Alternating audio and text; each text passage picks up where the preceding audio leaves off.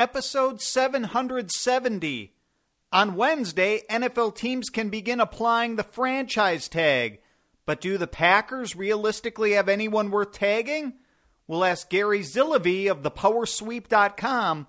It's all coming up on Railbird Central next.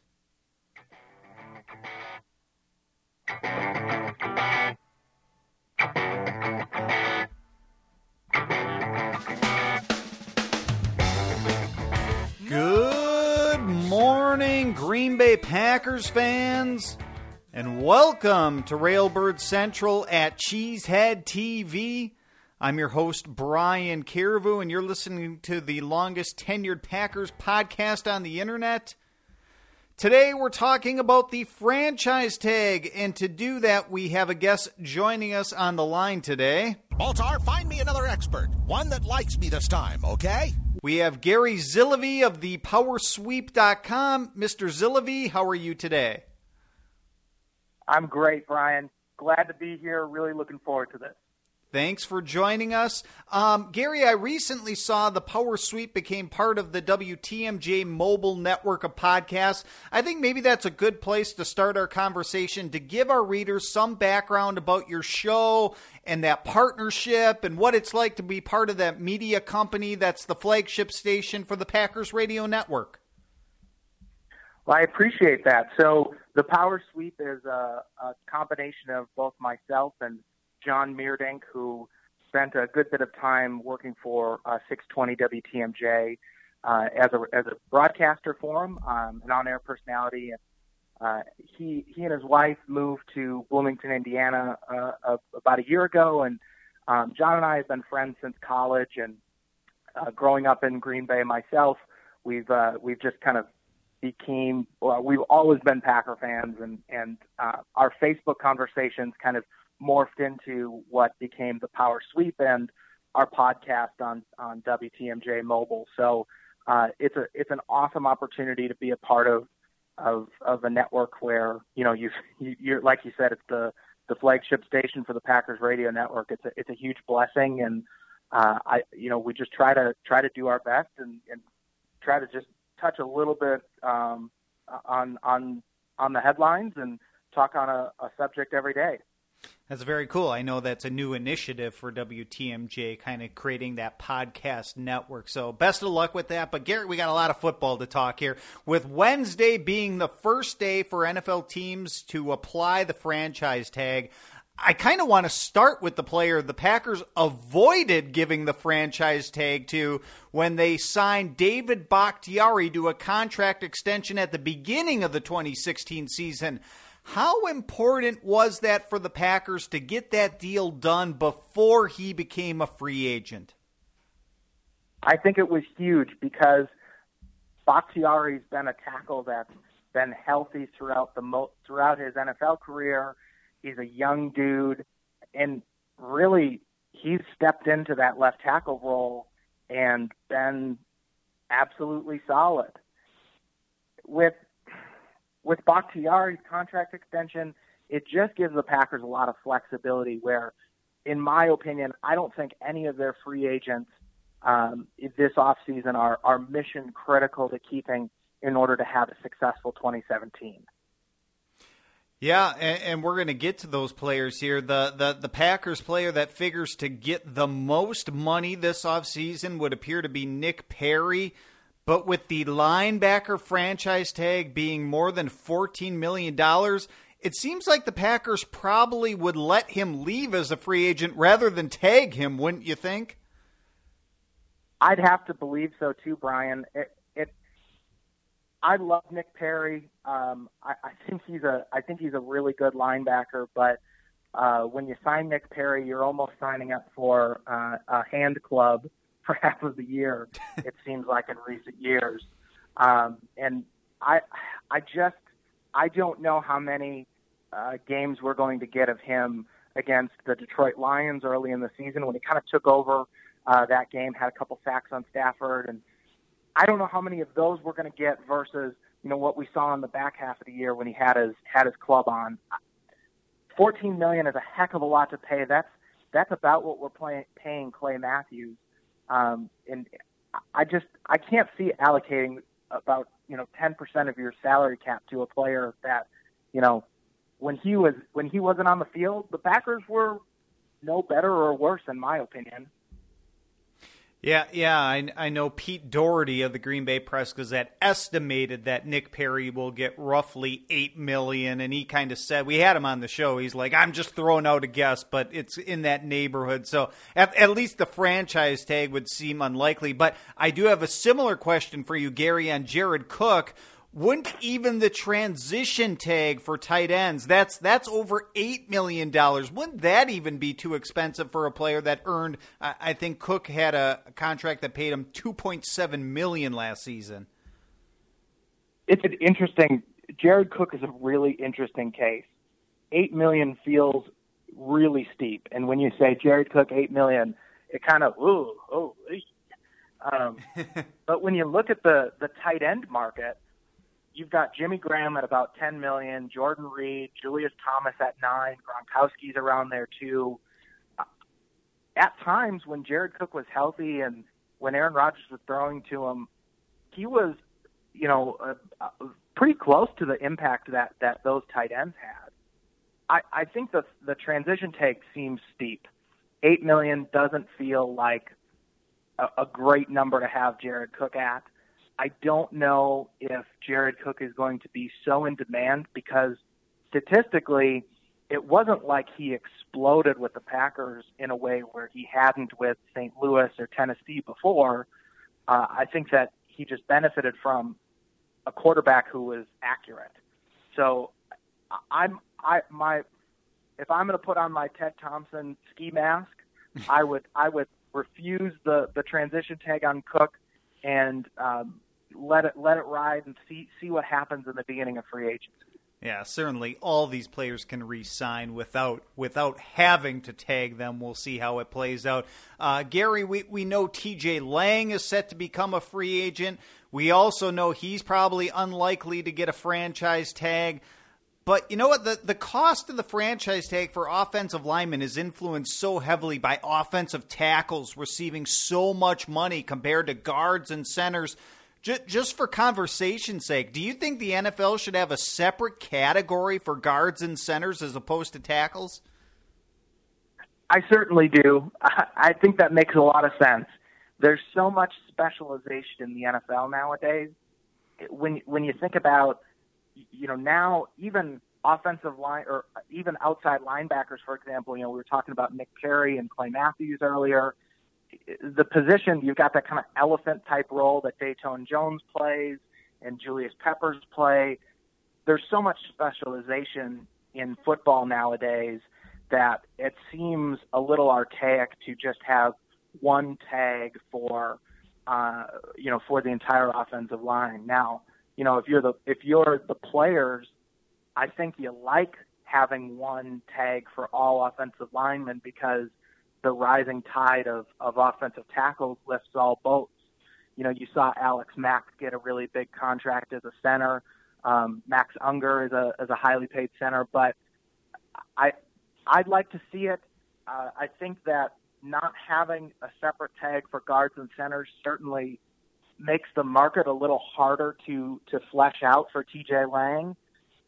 You got to look at Sitton's contract a little bit with Chicago as an indicator, but overall, it seems like a slam dunk that they should do a separate tag for it. But then again, there's a lot of things that seem like a slam dunk for the NFL that they're slow to adopt. Yeah, it's been that way for years, and they don't recognize between inside and outside linebackers as well. I don't really know why. But anyway, speaking of TJ Lang, Gary, we learned this week through a radio interview he did that he hasn't been in contact with the Packers since the season ended. Is there any reason for concern there? I don't think so. I think that Green Bay, when you read the tea leaves of free agency the past few years, contextually, the Packers aren't very quick to go out and contact even their own guys. I remember last year there was an unrestricted free agent that ended up signing with Chicago, Danny Trevathan, a linebacker who said openly he wanted the Packers to contact him, and they never did. So, and when they signed Julius Peppers, it was completely out of the blue. Mm-hmm. I feel like the Packers front office and the way they conduct the free agent negotiation is a bit like when the Vatican selects a new pope. Nobody really knows. There's just a cloud of white smoke, and all of a sudden, the free agent appears. Yeah. So I don't think there's a reason for concern. I think that Lang is most likely going to make it to free agency and perhaps as far as the draft in terms of the calendar here. And he said openly he wants to be back in Green Bay. If he really means that, I think he's going to hold out as long as he can to see if Thompson is going to offer him comparable market value to what other teams offer him. Gary, I see at the powersweep.com you're doing a series reviewing every player on the roster from last season. Can you tell us who you've recently profiled and who you're doing next? Sure. So we're looking at every single person, like you said, even Niall Davis, even Jarrell Presley, even Tim Mastay and Peter Mortel. We're breaking down everybody, and we're doing 2 a day. Yesterday was Aaron Rodgers. So, man, it was really hard to evaluate Aaron Rodgers. It was like, is he amazing or is he super amazing? So that one of the fun little nuggets we've uncovered as we've looked back on the season is just how many little memorable plays that when you think back to 2016, I think a lot of fans will go, that was the year we lost to Atlanta in the NFC Championship game. But for example, we were looking at Christian Ringo and trying to figure out, how Christian Ringo's season was. And we remembered that awesome play he had against Seattle where he bull rushed onto the field from the sidelines and completely pancaked his guy. And so it's little moments like that, when you're looking at a player's year in review, it's fun to remember those and reflect back on just a really fun year. Absolutely. And I think I remember you telling me you just recorded the last episode of your podcast last night. Can we look forward to that as well? Yeah, absolutely. So our podcast, Blue 58, is available on iTunes, Google Play. You can also go to our website, thepowersweep.com, and check that out. We're going through the Packers season game by game. Last night we did games 1 through 4. Spoiler alert, the Packers won 3 of them. So who knows what's going to happen. Maybe we'll change some results. I don't know. Sounds good. Gary, thank you so much for taking some time to talk to us this morning. Greatly appreciate it. Best of luck at your new location there with the WTMJ Mobile. And we'd love to have you on again sometime. I appreciate it, Brian. Thanks for the opportunity to be part of 770, and we'll talk to you soon. Sounds good. Take care. Gary Zilovey of the powersweep.com and their podcast, Blue 3858. I'm sorry, I forget off the top of my head. Anyway, thanks to him for joining us. Thanks to you, the listener, for joining us as we continue on with the show. What the hell's going on out here? I'll try to tell you, Vince, what's going on in our Packers news segment. On Monday, guard TJ Lang told Sirius XM Radio that he, quote, hasn't heard a word from the Packers. Gary Zilovey already shared his thoughts on the topic, but this segment is for my 2 cents. And while that news might seem concerning to a Packers fan on the surface, especially with a Pro Bowl caliber player, let me remind you that of all the players the Packers have extended just days before the start of free agency in recent seasons, that list includes Sam Shields, Randall Cobb, Brian Bulaga, and Mason Crosby. And that's just, current players who have, signed just in the days before the start of free agency. So, a lot can happen between now and that. There's still time. There's still the NFL Combine in between, which is where the entire NFL convenes and agents are there and the contract negotiator for the Packers is there. So much can happen in that time period. I just don't think, this is a time to worry. Now, to be sure, the Packers have to make this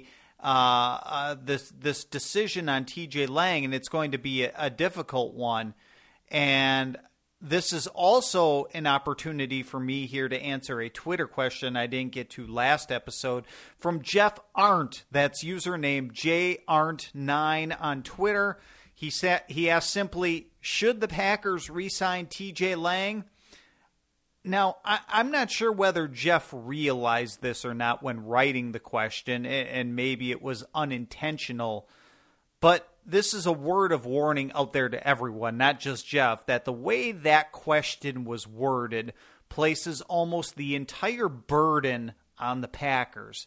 And I want everyone to remember that free agency is a two-way street. The Packers could very well offer Lang a contract that he rejects, feeling like he either A, deserves more money, or B, more years on the contract. And B is an important issue. I feel like A is fairly cut and dry. In his last contract with the Packers, TJ Lang made an average of roughly $5 million per season. And I feel like that's roughly what he's going to make in his next contract, whether with the Packers or another team, maybe a little bit, give or take. But I'm talking in that neighborhood. The big question is with the years on the contract. TJ Lang is currently 29 years old. And we know that once players reach that magical 30 number, you have to be very careful. That doesn't mean a player can't play over 30 years old, but you just don't want to make a major financial commitment to players over 30 once they start to regress. Then you start regretting that decision. And here's one statistic about TJ Lang. He started 13 games for the Packers in 2016. That is the fewest number since he became a full-time starter in 2011. Every other year since 2011, he started at least 15 of the 16 games. Does that mean his body is breaking down, or was it just bad luck? I think the Packers know what they have in Lang, and I think he's worthy of being re-signed. But I'd like to see the Packers sign Lang to a 2 or 3 year contract as opposed to a 4-year contract. Or at least if they sign him to a 4-year contract, they can easily get out of it at the end with very little guaranteed money. So yes, I think Lang is worthy of re-signing, and I think the Packers have the cap space to do it. But they can't be held hostage on those number of years. If Lang insists on 4 years, then the Packers may have to move on. Or if he insists on 4 years, he may have to give up other aspects of the contract. Less money, less guaranteed money, less bonus money. And these are all things we as fans will not be privy to during negotiations. We're not going to know what's going to happen exactly there, so we're kind of left just to guess for ourselves, but hopefully I've kind of set some parameters there and what I think TJ Lang would be worth to the Green Bay Packers and what may be fair to both sides. I certainly am all about the total value kind of being somewhere in that neighborhood, like I said, of $5 million a season, give or take a little bit. He's coming off, even though he started the fewest games of his career, or since he became a starter in 2016, I also thought it was the best season of his career when he was out on the field. But both 2015 and 2016, he's been really good. He's been getting better with age all the time, most certainly. I think he really took a step forward in 2015, and basically he's continued that high level of play into 2016. So yeah. And I also wanted to share on this show, going to another topic here, some thoughts on Sam Shields. When he was released by the Packers, I think I spent most of my time discussing how Shields' release will impact the team and the cornerback position and not whether it was the right or wrong thing to do. So I wanted to discuss that. In fact, Dan Le Batard of ESPN recently gained attention for expressing his annoyance, for lack of a better term, that the Packers released Shields despite his lingering concussion issues. Now, Le Batard is based in Miami, in case you were wondering why he cared about Shields, and that Miami connection, I think, influenced why he might bring up the topic and not some other national talking heads, just FYI. But I think the Packers made the right choice. The reality is that Sam Shields has suffered 4 concussions, and it's not like they gave up on him after 1 or 2 concussions. That, I think, wouldn't be good. But at some point, you are doing this in the best interests of the player. And I think that's the case here. Look at the decisions the Packers have made over the years, letting go players like Jermichael Finley, Nick Collins, and Sean Richardson. None of them have signed with another NFL team after the Packers released them after their injury situations, although admittedly, those were all spinal injuries. But I still think we're talking 4 concussions here. Not 1, not 2, not 3. We're talking 4 concussions here with Sam Shields. Now, if the Packers keep Shields and he suffers another concussion and spends nearly the whole season on injured reserve after you spent the whole entire offseason planning for him to be in the starting lineup and giving him all the practice reps at the expense of other players, then shame on the Packers for doing that. They want to avoid that situation, and I can't blame them. And they're also doing it in Sam Shields' best interest. At some point, there's nothing more an NFL team can do to help a player medically. It happens every single time an NFL player, when they're cut for the last time or they retire. It's unfortunate.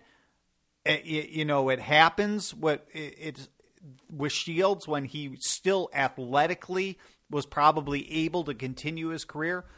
But that's just the way it is. It happens to every NFL player. And at some point, the burden is no longer on the Packers. It's on the NFL to provide their former players with the proper, health insurance after their playing days. And it's improved by the NFL. And the concussion lawsuit that happened is, retroactively helping these players who, had concussions in the NFL. And then they've made steps towards, research, and it's trending in the right direction. Is there still more the NFL could do for players? Maybe, but that's another discussion. I think the Packers made the right move, though, with Sam Shields. So I just wanted to address that aspect of the topic. But just other minor Packers news here.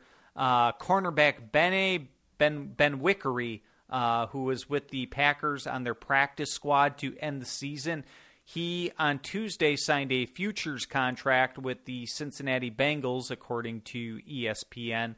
So that, pretty much ends any chance of him re-signing with the Green. It ends emphatically any chance of him re-signing with the Green Bay Packers, at least for the time being, until he were to be released again, at the very best. And it appears the Packers are just moving on there. It's too bad. I thought he was worth a futures contract signing to see what he's got after, give him an offseason in the system and see what he's got.